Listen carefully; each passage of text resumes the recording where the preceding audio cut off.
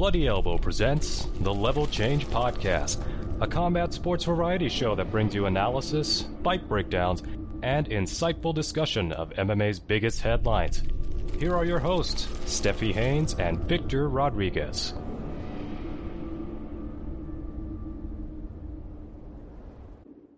Welcome back, and thank you for listening to episode 230 of the Level Change Podcast. I'm Steffi Haynes, and I'm joined, as always, by my amazing co-host, Victor Rodriguez. And today, we're going to talk about stuff.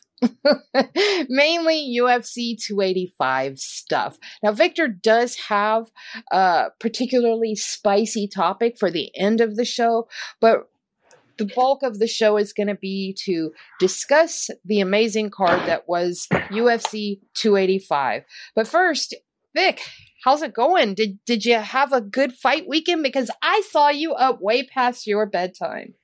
So I had one of the rarest things, the opportunity to watch an event live, at least the main card.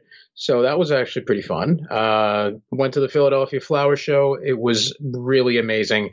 I'd been wanting to go for years. I hadn't, really made the time for it, but that was super cool and great fun for being there with Bug. And then on top of that, at the suggestion of one Stephanie Gertrude Haynes, I started watching The Last of Us, and I'm halfway through season 1.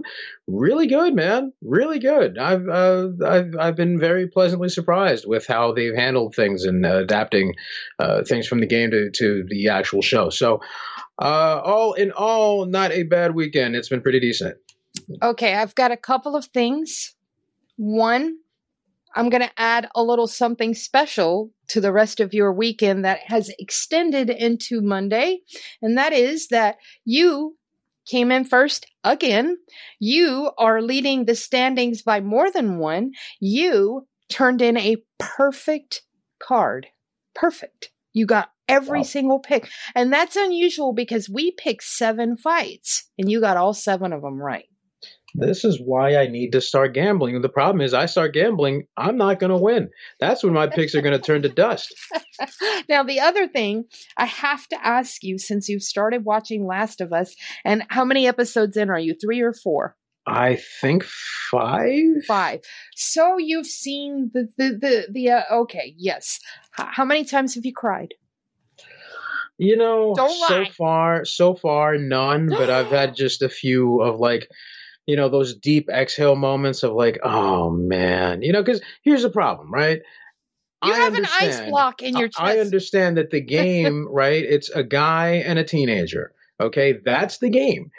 That is it. If anyone else tags along, prepare to have your heart broken. Mm-hmm. And I mean, kind of a spoiler for the show, but that kind of ends up being the dynamic on the show. It's, you get your hopes up, you get a little attached. It's but what I do respect and love most about it is that they really get you invested in understanding the motivations and the lives of some of these characters. So when someone bites it, it's like, damn, you really do feel that, because there was something really truly lovely about some of these people here. And that's the greatest loss. I think that's the real great pain that show creates. And it's the fact that, man, look at in a world of ruin, look at what could be possible. Look at what kind of people can still flourish, and still, there is something, I don't know what to call that. I'm sure the Germans have a word for it, but it's, I find it endlessly intriguing. I find it like I'm in an abusive relationship with HBO. My God. I mean, it's not like watching The Walking Dead, because The Walking Dead, a show that I never watched, by the way, I started watching one of the early episodes in season 1, and I just sort of lost interest. But every weekend, it was the same thing. It was everyone on Twitter screaming about how much they hated the show and how they were going to watch the week after. Oh, no, I don't get that here. This is different. That one, they didn't have the character development in such a short span. I mean, they fully fleshed out characters in one single episode where you're introduced to a character, given some backstory, watch their interactions in current times, and then kill them off all in one episode. And it's the most fully fleshed out character where that people are talking Emmy Award for one episode characters. Mm-hmm. I mean, the very second episode, a major character dies. I was like, come on, really? Are you kidding me? Every week it rips my heart out. I think I just sort of subconsciously hit on that thing about that it's these two people more than anything else. And I kind of just never really got out of that groove. So a lot of this stuff doesn't really surprise me.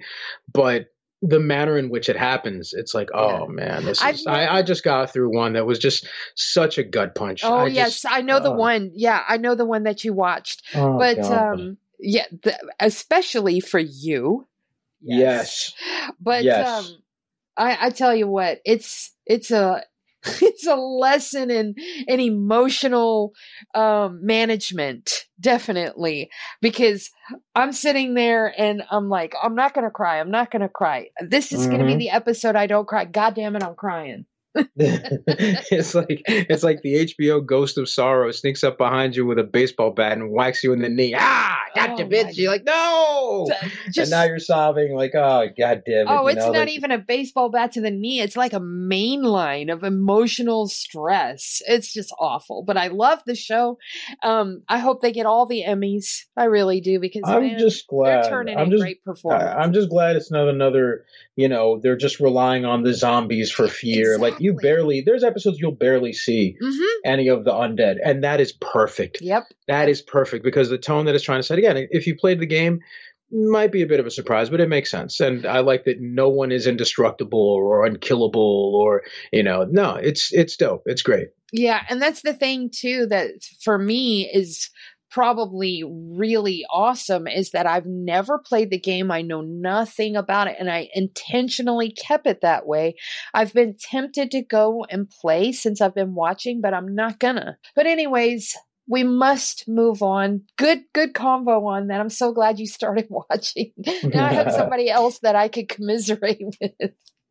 All right. So time to look at UFC 285. We did do an abbreviated breakdown yesterday on Care Don't Care, but for the purposes of this show, we're going to go a little further in. We're not going to review all of the fights, just the pertinent ones, probably the ones that we picked. But there was a couple of extras in there that bear mentioning. So I'm going to start at the top with Jon Jones and Ciryl Gane, and the speed with which Jon Jones dispatched Ciryl Gane was amazing.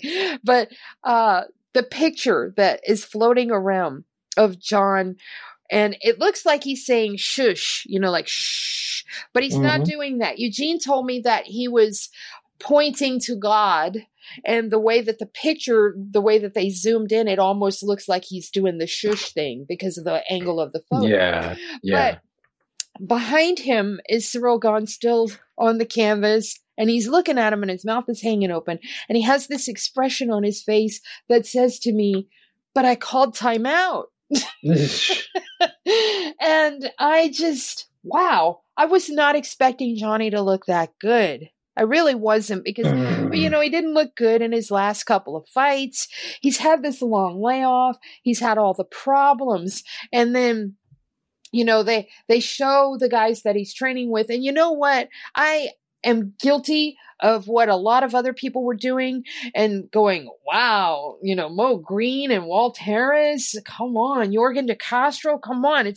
He's got to have some better bodies in there than that. You know what? They prepped him pretty goddamn good, at least for Ciryl Gane. Anyways, I realize heavyweight is very shallow. And that is why Dan Henderson and Randy Couture were able to move up and thrive, because of how shallow it is. But at the same time, you got to give him his flowers for what he did in the cage Saturday night. I do not have a single nice thing to say about him outside of that. But what he does inside the cage is pretty remarkable. Yeah, he had a couple of bad fights, the last two, but maybe we're seeing something in that he's not having to make brutal cuts anymore. So maybe we're seeing a more rejuvenated and fully physically functional, in full fight shape. I don't know. I feel like we haven't seen Johnny look that good in a long time. Again, it's heavyweight. Cyril Gahn isn't the most experienced guy, but that's my view on it. Victor, let's hear yours. I am going to throw some gasoline on this bitch. Do we need to give John Jones credit for winning that fight? Yes. Mm-hmm. Did he fight smart and do what he needed to do to win? Yes. However, okay, you got to admit, it wasn't a really great fight. I mean, for what it did, for what it was, for a very short fight. I know it sounds a little dumb at first, but hear me out. Okay, the situation is, you got a guy who was out of the game for as long as he was. He looked a little off with his timing with the striking, but he got things, going, and then he managed to get the body lock. And what does Gahn do? He looks away like, wait, he can do that? He can just straight up hug me? Then he gets dragged down to the ground with a pretty ugly looking takedown. And then he gets caught in a choke. He barely defends it. Then Johnny sits up and readjusts and slaps it another way. Then he really doesn't defend it. Look, this isn't a matter of me shitting on Jones so much as it is a matter of me shitting on how poorly prepared Cyril Gahn. Mm-hmm. It is unacceptable for a man who's been in this game for as long as he has, for someone who has had the trajectory that he's had. Are we not training grappling in that gym? Are we not understand? He just sat there. Oh, what do I do with my hands? Oh. This is the French brain in action. This is what it does. Francis, Cameroonian. This would have never happened to fucking Francis. Not once would Francis have ever done it. He would have thought, well, shit, I got to readjust. I said it before. What did Francis do when he lost to Stipe? He reinvigorated himself. He surrounded himself with wrestlers. And guess what? He's never going to get caught that same way again. You are not going to catch that man with his pants down the same way twice.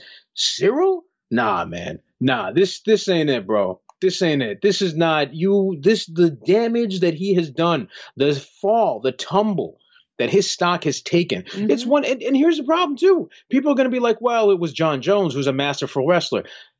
Bitch, it didn't have to be him. It could have been Cody McKenzie catching him with the McKenzie team.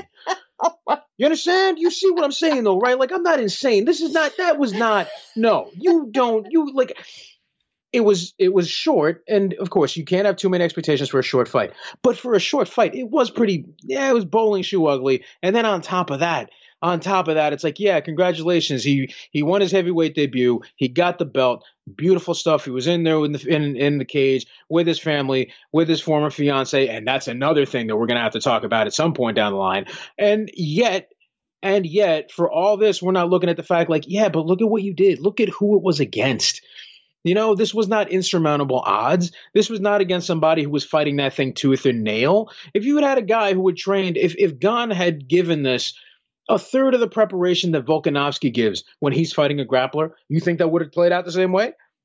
He would have made John work at least. He would have made John struggle at least. It would not have been that easy. But he just sat there. One hand on the forearm, the other hand on the floor. What are you waiting for?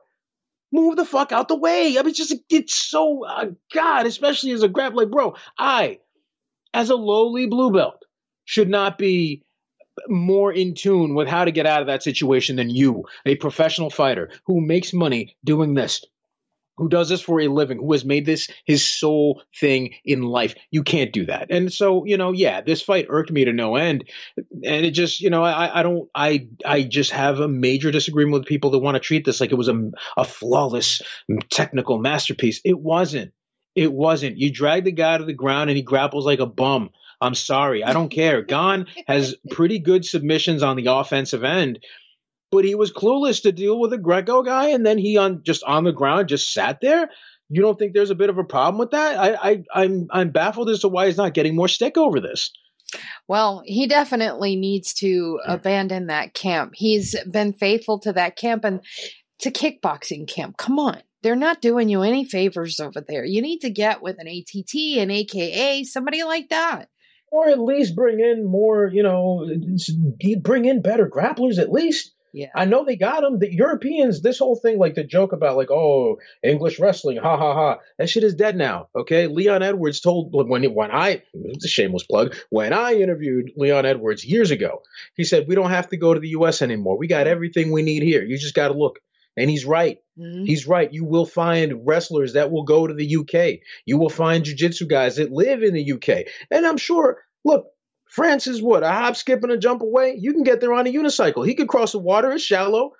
Cyril could make it. He could do that. Go to London Shoot Fighters with Marcin Held. Ta-da. Have him go to you. Ta-da. See? Look at this. Look at this right here. Me. Some unwashed asshole sitting in his home in Pennsylvania is already coming up with solutions. What are you paying your team for if they can't do this for you? What is going on here? That makes no sense to me. This is just it's such a massive disappointment to me. And I understand that a lot of people will disagree. A lot of people want to say, "Oh, Jones is the greatest of all time for what he did." Really? We really want to look at strength of schedule and opposition based off this performance? All right, I guess. You know what sucks is that Cyril has a lot of potential, and he's also young. And I think what you're so angry about is we had high hopes for him. We did. Yeah. Seems like a nice person, dynamic, had some good finishes. And then, we thought, okay, it's hard to get past Francis Ngannou. He's the greatest, He's right. So when Jones comes in and he has the history that he has over the past few years, of course we're thinking, well, you weren't thinking it at all. And that's what's really funny is to hear your diatribe and know that you picked Jones all along. Exactly, right? But geez, I didn't expect this. Exactly. Like I keep saying it is the French brain. Mm-hmm. He did not think defense. He thought wine and onions and perversions of sex. That's what the French brain does. They all turn left at some point. That's not when it was supposed to happen, Cyril. You wait to pull that gear until you don't know. You hold off on that till after the fight. No. That's not what he did. And there you go. All right. So we're going to move into the co-main event. And this was a wonderful fight, but it was something I don't think anyone saw coming except for Victor. Wait. Hold on a second. Let me get one more in right quick. Ready? There we go. That's what I'm looking for. So at first you were like, Valentina's going to win. And then at the last moment you were like, fuck it. I'm going to go ahead and I'm going to take Alexa. That's right. So there wasn't rhyme or reason in that pick. Nope. Other than you had a gut feeling. And I like that. You had a gut feeling and you went with it. Alexa Grasso looked, wow. She was on fire in there. And not only, you were talking about how Francis didn't get caught with his pants down a second time. And I look at Grasso and what is the criticism that everyone has given her since day one? She doesn't have a grappling game. But you know what she's been doing? She's been working her ass off on her grappling game.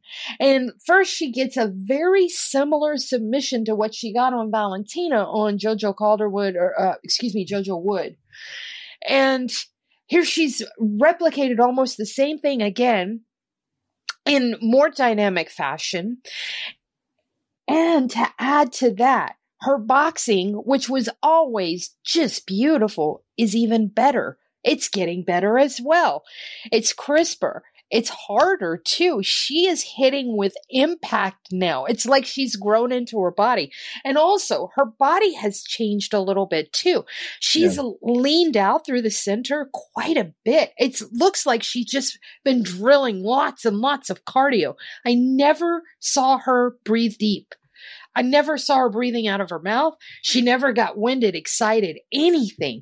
Valentina was winded by the third round. She was getting tattooed. Those punches weren't in any danger at first of putting her down, but they opened up a cut and they were making her want to get the fuck away from them because they were stinging the shit out of her.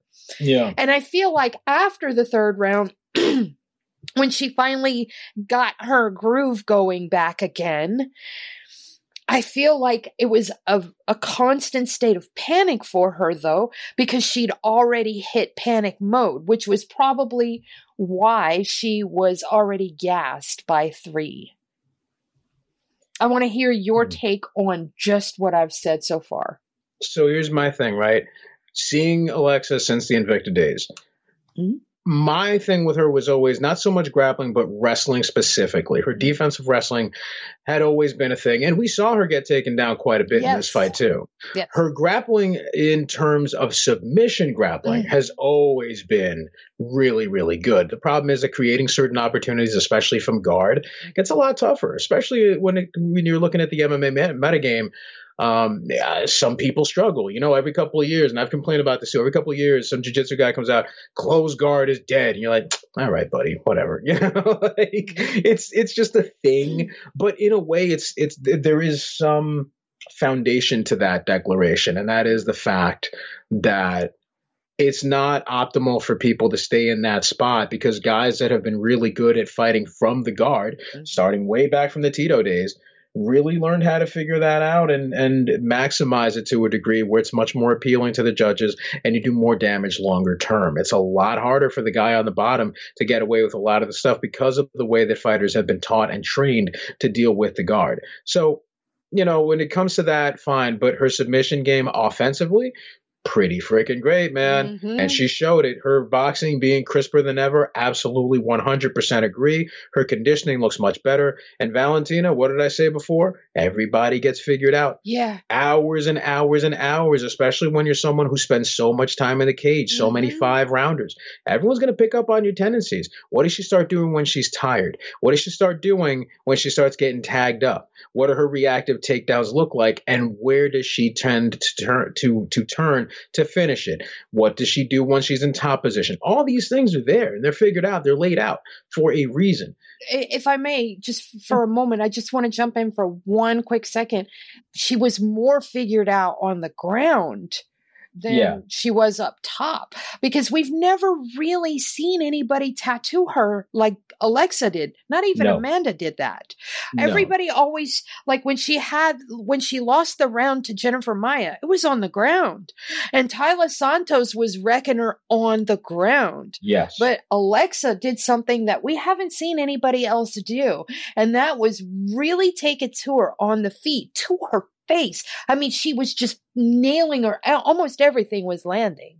Well, that's the thing. I posted a picture of Alexa nailing Valentina with a left hand, I think it was. Yeah. Yeah, and I'm like, I don't know how many people expected that to happen. When she started getting the better of her in those exchanges and making her look like a Punch-Out character, I was like, yeah, I don't think I've seen anybody crack her like this, not ever. But her own striking game is really good. So we've never seen anybody hang with her striking-wise like that. Yeah, I totally 100% agree, and I would love to hear more. I'd love to hear Alexa discuss what her training camp looked like and what they were focusing on in terms of what they were targeting, what they saw, what they noticed, and what they decided to capitalize on. Because it's like it wasn't flawless. She took some hits too, but come on, look at who she fought. Good God, you didn't expect her to win. A lot of people didn't, and man, this is another beautiful. I don't want to say it's a Cinderella story necessarily, but it's like, damn, a very unlikely underdog coming up, and what a deserving champion, right? That's brilliant. Yep. All right, so we're going to get to Shavkat Rakhmonov defeating Jeff Neal. That was a great fight. Jeff Neal did not lose anything in that fight because he put up a sterling performance, and that shot that wobbled Shavkat in that final round, okay, that was a one-hitter quitter that would have starched anyone else. That's the shot that all of his knockouts come from. So for Shavkat to take that, and this is the most impressive thing, and I've said it a couple of times since Saturday night, but the most impressive thing to me by far with Shavkat is he took a one-hitter quitter. He did not touch the floor. He got wobbled. He righted himself. He recovered, and he was back in there and had hit his stride again, all in the span of about 20 seconds. It is phenomenal. And I don't think I've seen anybody at all with recoverability like that. I mean, I would have to go all the way back to Fedor and Randleman when Fedor got dumped directly on his neck and almost immediately just bounces. I mean, I think only the span of about 2 seconds of hey, I think I might have got dumped on my head, but boom, I'm all right. I mean, that's how far back I have to go to find that kind of recoverability. It's insane. It is insane. And you know what? I mean, Rakhmonov, to his credit, he doesn't get hit much. I don't think he's ever been rocked by a shot like that. I do have questions as to how many of those he's going to be able to eat before he starts really feeling them and getting, the desired effect takes place, right? Where he isn't just wobbled, he actually falls over. But now at least, hey, listen, he took on one of the hardest, if not the hardest guys in that division, one of the heaviest strikers, and he ate those. Yep. You should be afraid if you're in that division. I mean, how do you stop a guy like that? It's tough, man. To get that submission, he choked out a dude that is just a bull in there. I mean, to tell you that wow, what a performance. And yes, I know there were some moments in there where that, he could have avoided this or done that. But I mean, the guy is still my goodness, he's so young. And he's just so full of raw talent. Man, I just love, and I loved that he gave Joe Rogan the hat. Mm-hmm. I can't remember the exact name of it, but I know it's a traditional headpiece, and and that it was probably something deep for him to do that. Yeah. But I just thought that was really fucking cool too. I mean, I'm so enamored of Shavkat's style. I mean, on the current roster right now, Robbie Lawler will always be my favorite fighter of all time. He sits on a pedestal all by himself. But the current crop of fighters, the ones that have my eyeballs right now, him, Jack Della Maddalena, Tyler Santos, there's just some very bright stars that really are shining. Man, you know what I feel like it's unfortunate with, now you mentioned Jack Della Maddalena. I promise you this will be brief. I feel like there's a marketing opportunity that no one is taking advantage of with him. And it would be really cool if they rewrote the lyrics of the Macarena with his name in it, and he walks out to it. Hey, listen, if you can stick with that poser ass Kid Rock having Cowboy as the walkout song for Cerrone for, good God, after Kid Rock's sell by date and popularity and purchase in the cultural sphere, you can do this for him. Come on. I'm sure he'd appreciate it. He seems like a good egg. Yes. All right. Real quick, Mateus Gamrot, Jalen Turner. I tell the truth.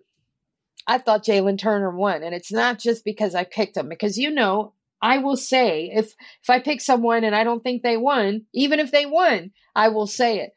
But I do feel that Jalen Turner did more than Mateus Gamrot in there. I do. I felt it was close enough to me not being upset. Oh, I wasn't upset either. I definitely felt it was super close. But yeah. I did, I didn't look at that and say, I can see the argument. I looked at it and I said, I just, more than anything, I just felt so bad for Jay. Like, dude, when they announced the matchup, I'm like, I don't know, man. It's going to be hard to look good against Gamrot. And the judges are, again, Gamrot's one of those guys, like what Conor Reber says, right? One of the great bullshitters of the game. He fights in a style and in a way that the judges love, and they will reward certain things. Yep. And that's just a reality of things. It's not even like, he's not cheating or anything. He's not doing anything undue or immoral. Some guys just fight the way they fight. And that was just that. And Turner, man, that dude's got a really bright future ahead of him. This is another one of those fights where it's like, we're probably going to see those two again down the line. And they're going to be in far better positions than they are now. And it's going to be wild. They're going to be like, yo, those two guys fought ages ago. You remember that shit? And people are gonna be like, oh yeah, that's right. It's gonna be one of those, man. This was such a it was a bit of a lot. I don't like seeing either one of these guys lose when it's a fight like this. You know how I am. Yep. I like them both. Jalen Turner, very graceful in defeat. Mateus Gamrot, very graceful in victory. I mean, I didn't have a problem with the fight at all. I just had it slightly. This was, to me, especially the third round, I don't know. It just seemed like sort of a battle of inches there a little bit. And, Mateus got the inches there. I thought it was Jalen, but it just ever so slightly, it really was just ever so slightly. But anyways. No, I just think it's great that, you're talking about how he's got the inches there. I'd like to hear more.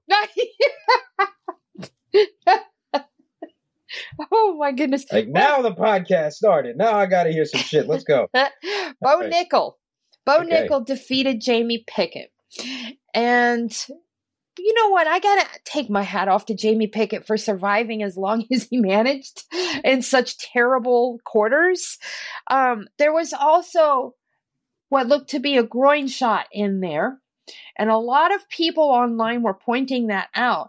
And I also saw a few people say that it's not the first time. Now, I am going to have to ask you that because I've not seen him do that before. Have you?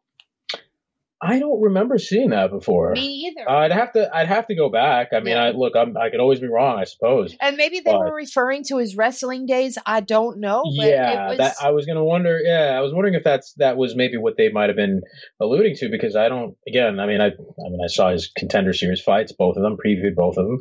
I don't remember that shit. Yeah. So I was curious about that. Did you think he landed an illegal knee? He says it was on the thigh. I looked, and from the one angle that is floating around, it's a straight on angle, and so you can't really see exactly where it lands. So I can't tell. Yeah, me neither. I wasn't able to tell at all. And I looked. I'm like, I'm just gonna assume that it didn't land there because I can't see it myself. Well, my question is, do you believe Jamie Pickett when he says that he had no idea who the guy was and he just signed for the fight anyway? Yeah. Wow. Yeah. Yeah. Me too. A lot of people in MMA don't follow wrestling very closely. A lot of these guys, they're leading their lives and they're not paying attention to this stuff. I know one thing that always shocks me is how many fighters don't actually watch fights. Like they'll watch tape, but they don't actually watch fights for entertainment. Now, obviously, a lot of them do, but it just shocks me when I come across one that I don't watch the fights. And some guys don't even train until they have to fight, and then they end up in a heavyweight title fight, and they end up and shit just goes. I don't know, man. It's just weird. Oh my goodness. Oh. So we're gonna move on. Now, we didn't pick this fight, but I feel like we must address it just ever so briefly. Cody Garbrandt, Trevin Jones. Cody Garbrandt, Trevin Jones was a terrible fight. It was awful to watch. Cody Garbrandt just barely eking out that decision. I know it was unanimous, but I feel like Trevin Jones made him work so hard for that fight. Much harder than he should have ever had to work for that fight. Do you know Cody Garbrandt is only 31 years old? Boy, he sure as hell don't fight like it. 31 years old. 31. His career was like 22 seconds long, I think. Well, here's the thing. He had, and once again, big shout out to my guy, Ocelot MMA. Look him up.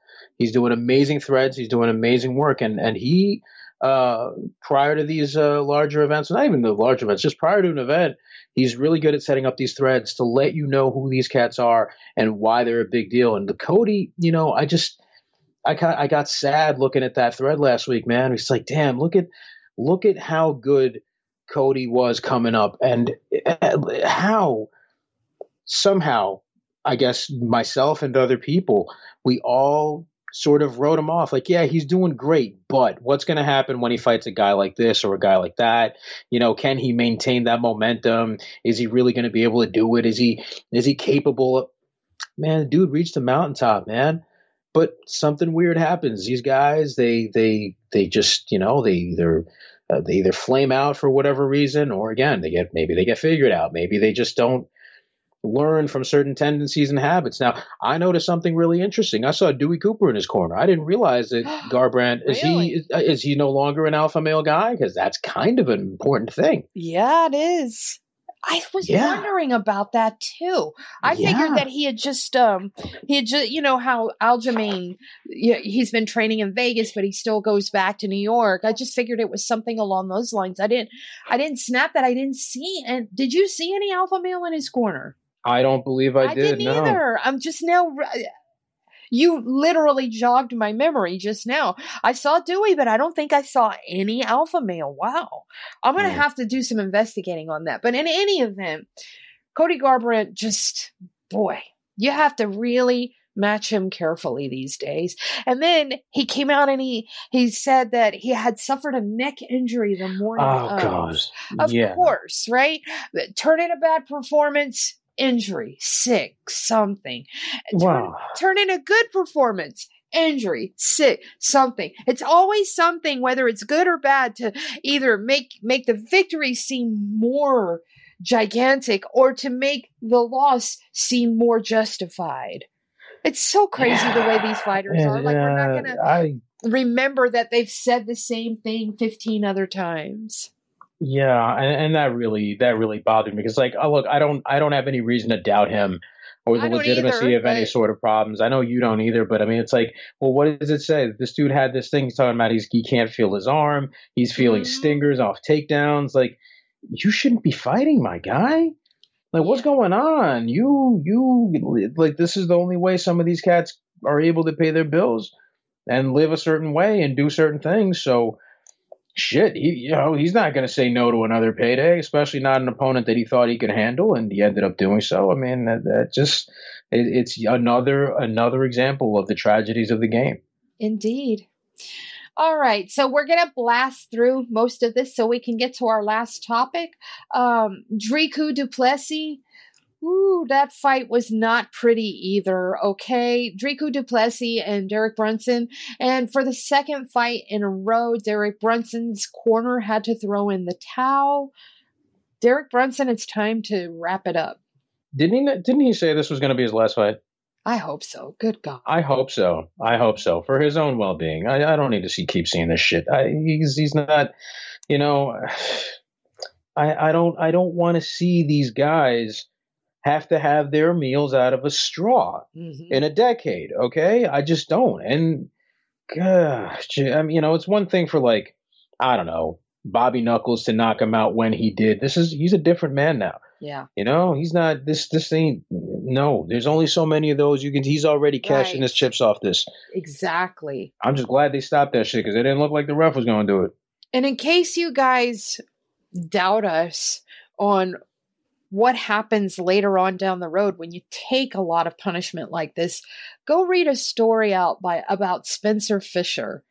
Just go look for any story about Spencer Fisher. That's all you got to do. Look for the story because there's one main one, and that's the one. It's a big one, but definitely go check that out.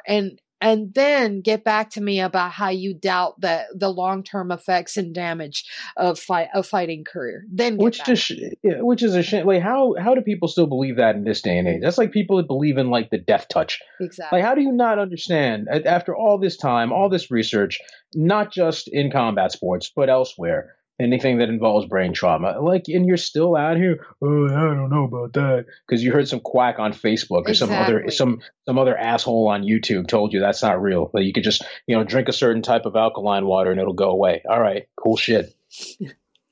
All right, Amanda Hebosh looked amazing against Viviane Araújo. What a performance. I love that girl so much. I love hearing her talk too. She's so cute. Yeah, she's got like she's so vivacious. I don't know, man. She's got like it's kind of like a really strong kid sister energy. Yeah. You know what she reminds me of? If I were to compare her to an inanimate object, it would be a freshly popped bottle of champagne. That's a good example. She's very effervescent. Yes, yeah.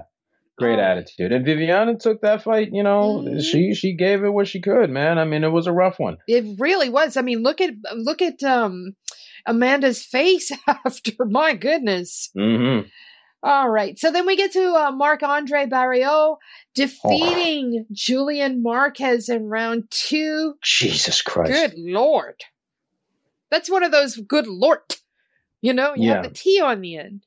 Yeah. See, when the UFC signed Barrio off of TKO, this is the guy that they were hoping to get. Yeah, You know what because I'm we've saying? seen That's grindy, gritty Barrio up to now. yeah. Well, he didn't just look grindy and gritty. This is a man who creates a lot of problems. And you've got Bo Nickel coming up off the very bottom at middleweight, but you still have a sturdy guy like this that can still deliver some ass kickings in the middle. Like, this is one of the few stable elements of a division that's always fluctuating and not in the best way. All right. So Oh, go ahead. No, I was done. Okay, so we get to Ian Machado Gary defeating Song Kanon. That was a good fight. He had a moment at the end of the first round, where Song Kanon stunned him, put him down briefly. He recovers, manages to get the finish in the third. From the time that he recovered from that knockdown in the first, from the second round on, even before the knockdown, he was definitely owning that fight, and it looked like Song Kanon was sort of biding his time. He got his licks in, but it was like I don't know if he burned himself out or what, but coming into that second round, Ian Gary was a whole different person. I mean, he went in there, it looked like he was trying to punish him from the jump. And he mopped the floor with him for those last two rounds. He mopped the floor with him for about half of the first round and all of the second and third round. All of it. I like those combinations to the head and body he was throwing. He looked more complete than he's ever looked. And he's only getting better. Yeah. That's the thing. He almost had to fight twice, too. Because he's in the parking lot getting ready to leave the event, and some idiot comes up wanting to fight him, and Ian didn't even know what was going on for most of the time in that little exchange.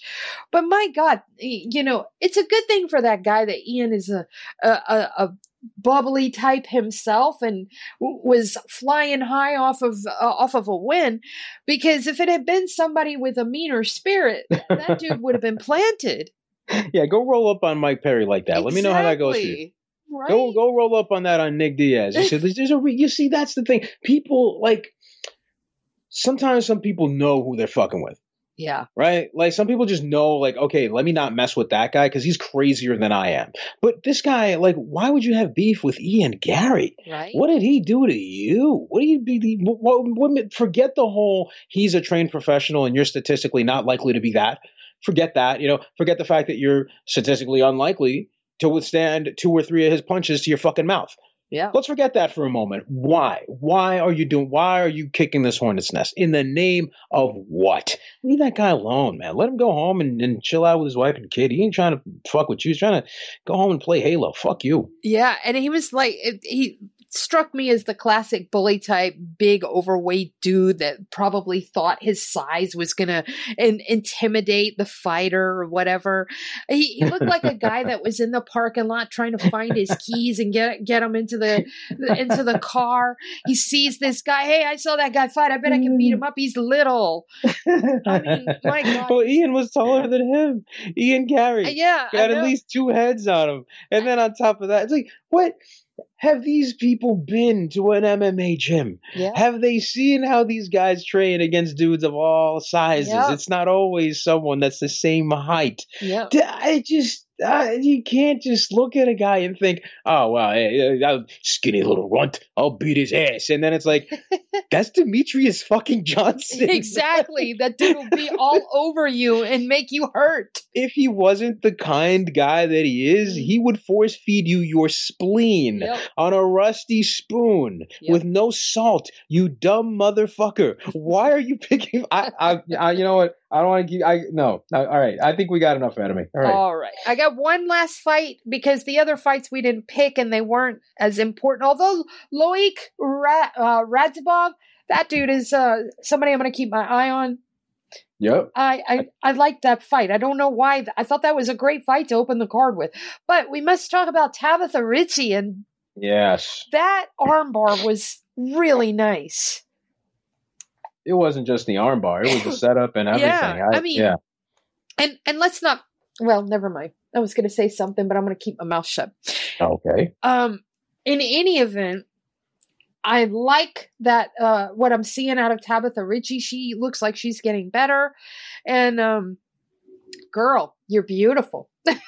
Yes. I saw that weigh-in video. That has not gone unnoticed. I saw that weigh-in video and I was like, God damn, I had to retweet that because wow, she is a knockout. Yeah. You can look at her from any angle and think that too. You know what I'm saying? She's a very pretty lady everywhere. There's nothing wrong with that. Indeed.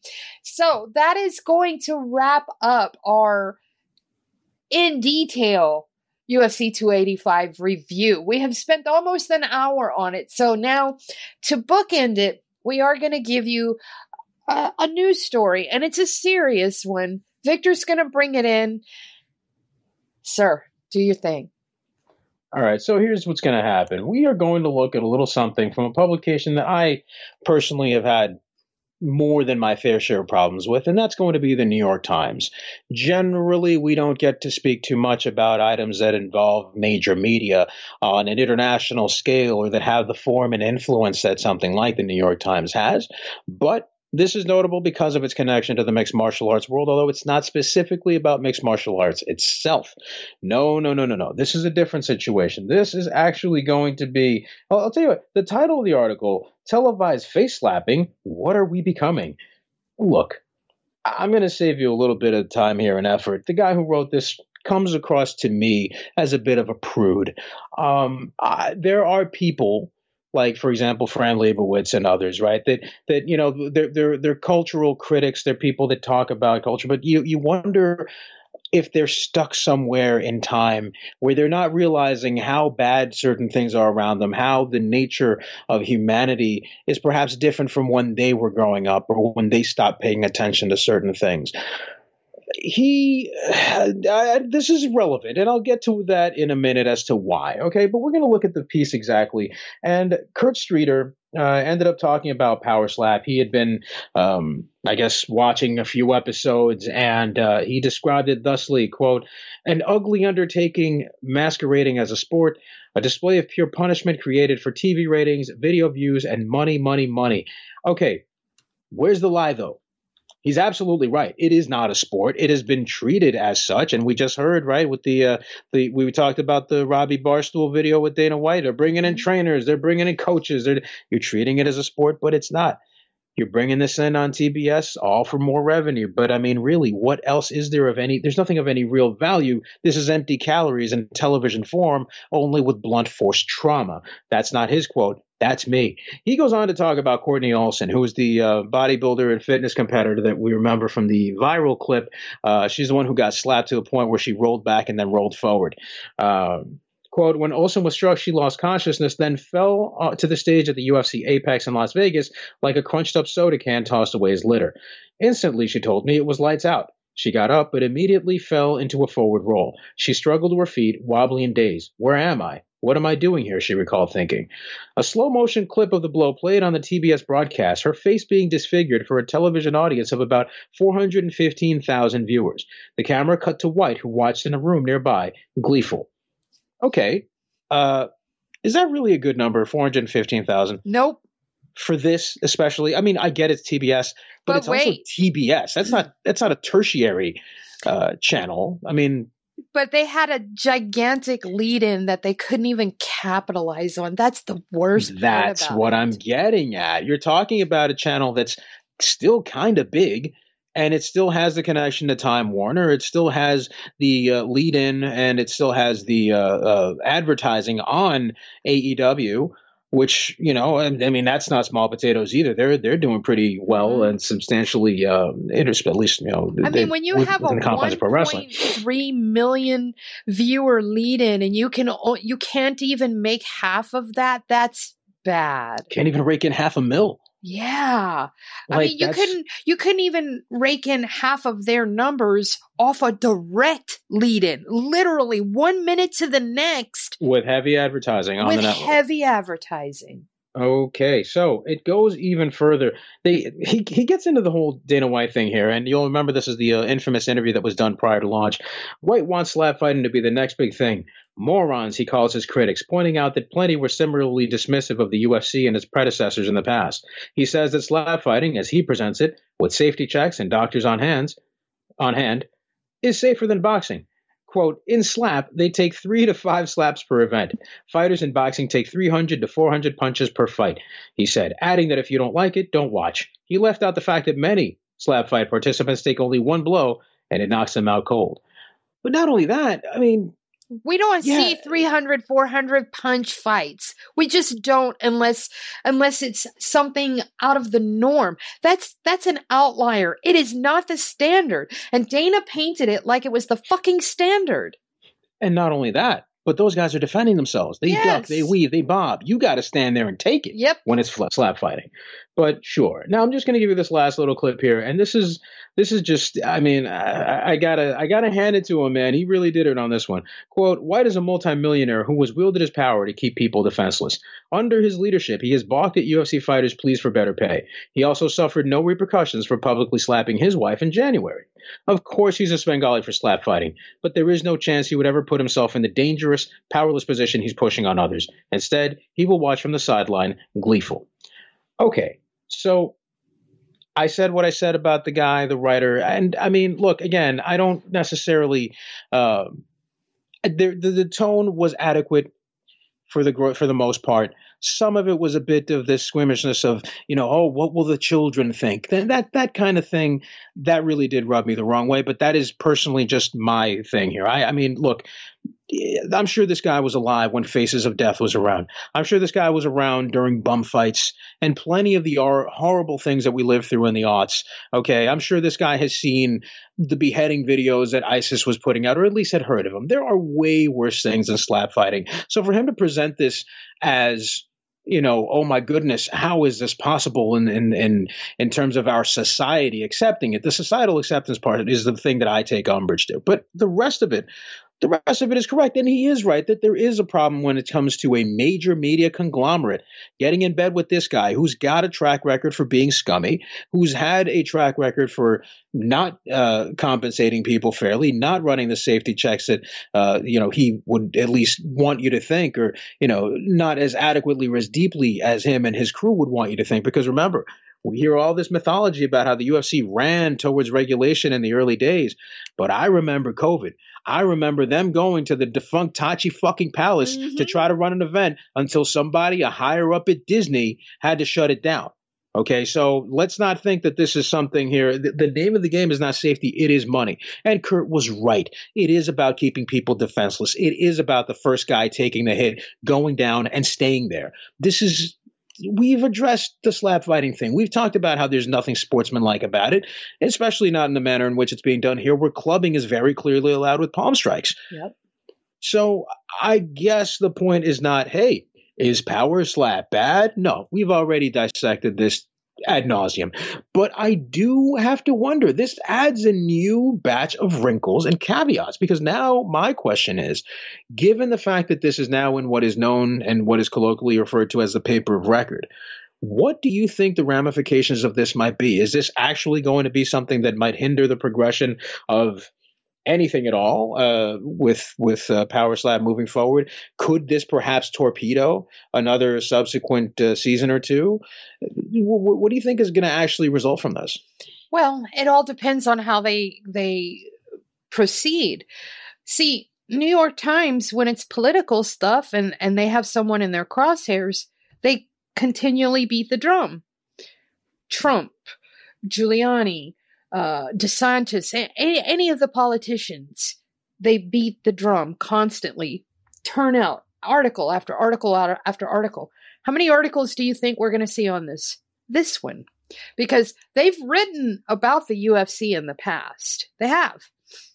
It's been very few and far between, though. And here we have another article. When's the last time you can remember one that ended up on the New York Times? It's been several years. Probably, I don't know, since they moved from, Fox to ESPN. Maybe then. Maybe it was before, during the sale. It's been very, very infrequent that we get stories like this from major media outlets. And when we get them, we get one. And then they move on. They're not beating the drum like they do when they have an Elon Musk or a Donald Trump or a Rudy Giuliani or a Ron DeSantis or whoever. They have the UFC, and it's a novelty. It's something to fill a space on a calendar, and then they move on. And so I don't think much will come out of this. I do like the light that was put on it, but basically it's just going to give Dana more fuel to add to his stupid little fucking video. What I would like to see is for them to pursue it. For this person, Kurt Schrader, who wrote this, to pursue it, to stay on it. If they're truly this indignant and this mortified with this awful non-sport, stick with it like we are. Stay on it. If you're really concerned about these people, about this girl that was struck so hard she somersaulted forward, stick with it. But I doubt that you will. Because nothing that I've seen to this moment has shown me that any major media outlet is willing to stick with it. Because it's not going to get them the numbers that they need. This was strictly a calendar filler. That's how I'm looking at this. Yeah, I mean, that's what it would be, but it's more than that, unfortunately, because it's being given so much oxygen. I'm tired of this, and we mentioned this on Twitter too, right? We saw the UFC's homepage. I mean, I just opened it before we started recording. Mm-hmm. First thing you see, Power Slap. I didn't come here for that shit, right? And that's why I say if the publications out here would stick with their stories and pursue them, then I might be inclined to think that some change would come down the pipe as a result of this scrutiny. But this scrutiny is fleeting. We don't see anybody stick with it. They write their story, they move on. It's a calendar filler for that publication. That's what I was trying to communicate. I think you misunderstood me. Right. But the calendar filler isn't Power Slap. The calendar filler is that Kurt Streeter needed a story to fill a space in the New York Times Slack calendar or whatever. And this was what filled it. Because do you think Kurt Streeter is going to release a new story tomorrow detailing something else about Power Slap or, a week from now? This is a one-off, just like all of them are. Every time the UFC is featured in a negative light on a mainstream media outlet, we get one article and then they move on. So I don't think anything will come of this unless they stick to it the same way they do when they have other people in their crosshairs. How many articles do we see on Elon Musk? I mean, hundreds, easily. How many articles do we see from mainstream media on UFC? Just this week, one. This month, one. This year, probably 5, maybe. Only because of the stuff at the beginning of the year with Dana's wife. And very few mainstream publications even picked that up. So your question about, do I think anything's going to happen? Anything going to come of this? Nope. It's basically somebody noticed Power Slap and needed to write a story. That's how I'm looking at this. And no disrespect to Kurt because, maybe that's not the case, but that's how I'm looking at it because everyone that's come before you that's put out a big story on the UFC never stuck with it. So until somebody proves me wrong, I'm going to look at you the same way I look at everybody else. All right. Damn. What do you think? I mean, yeah, shit. I ain't gonna argue with that. Shit, you might stab me or something. No. No. I get what you mean. No, it would need. I think there would need to be much more pressure. I agree. Yeah. This isn't going to be one article, one guy, and obviously, again, the tone and everything. I mean, it doesn't seem like he's going to make this some sort of a cause for him to continue to pursue. But let's say that other people and maybe more. More dedicated reporters that have access to some of the participants and really looking into the manner in which this was authorized by the commission and all that. If we have something a little bit more complex than that, then I can see maybe there being a bit more of a concern, and then eventually political pressure, because again, that's the only thing that will stop these guys. Yeah. And that's only in some of the cases, right? Like the aforementioned Tachi Palace fiasco. I mean, who is actually covering the antitrust suit? The antitrust suit is a huge deal. Only us, only John Nash. I mean, that's insane that major outlets are following along and updating this on their own. Instead, they rely on us to put the information out, and then they co-opt our information. That's what happens. Until mainstream media really goes in and puts the hooks in and sticks with it, nothing is going to change about this sport at all. It's going to take two things. It's going to take the antitrust suit to actually play out in the favor of the fighters. And that's years away. Or it's going to take mainstream media just to be dogged and stay on it and put so much attention on it that people in higher places have to look and have to do something. But those two things don't happen. Business as usual, status quo. So, anything to add? No, there goes the positivity. Shot right in the dick. Good job. And on that fine note, we're going to wrap the show. Right. How about that? So, do me a favor. Follow this guy over here on Twitter at Vic M. Rodriguez. Follow Mookie on Twitter at Mookie Alexander, myself at Crooklyn MMA, the show at Level Change Pod. Victor has an amazing Instagram. Go check it out. It's Victor Sinister Rodriguez. Mookie is the managing editor over at SB Nation's Field Goals website, so go check him out there. Victor and I both still work for Bloody Elbow, as we will continue to do so. So check us out there. Check out our Substack over there. It is, bloodyelbow.substack.com. Please check us out there. $5 a month, and you'll get lots of really, really cool content. And other than that, until next time, you know the drill. Please stay safe. Just a little reminder that you could support the MMA Vivisection, the MMA Depressed Us, and the 6th Round Post-Fight Show simply by going to patreon.com/MMA Vivisection. With 3 different tiers ranging from $3 to $7, it's incredibly easy to show support to your favorite analysts, Zane, Connor, Eddie, and Phil. So if you have a few dollars to spare, please consider us. Thank you so much. Is editorial writing. And doing editorial writing, there's always a question of, is there a squeeze on you? What are you going to say? Do we have, financial backers who are also in bed with the UFC or Bellator, or you can't say this, you can't say that. And that's something that I always love about Bloody Elbow, is that, like for me, Bloody Elbow is like the only remaining blog. And that sounds like a diss to a lot of people, especially in a journalistic sense, but I mean it in the best way possible.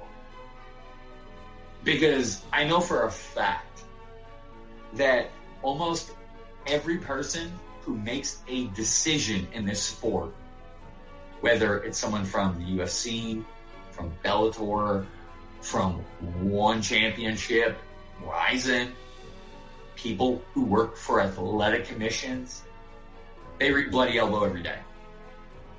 Every fucking day. And for me, it feels kind of like the last bastion where people can... I don't think it's the only good source of MMA editorial writing, but it feels like, for me, the last bastion of MMA editorial writing where people can just be honest.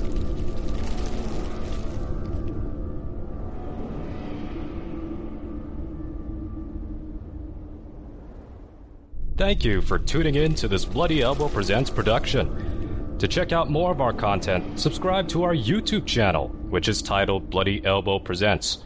We're also on SoundCloud, Apple Podcasts, iHeartRadio, Stitcher, Spotify, TuneIn, Overcast, Player FM, and Amazon Music.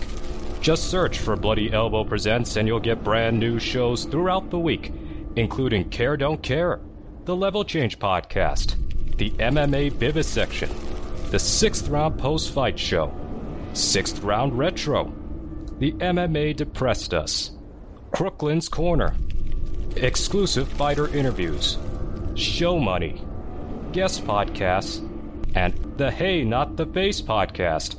Be sure to follow us on Twitter at Bloody Elbow, Facebook at facebook.com/bloodyelbowblog, and as always, on bloodyelbow.com.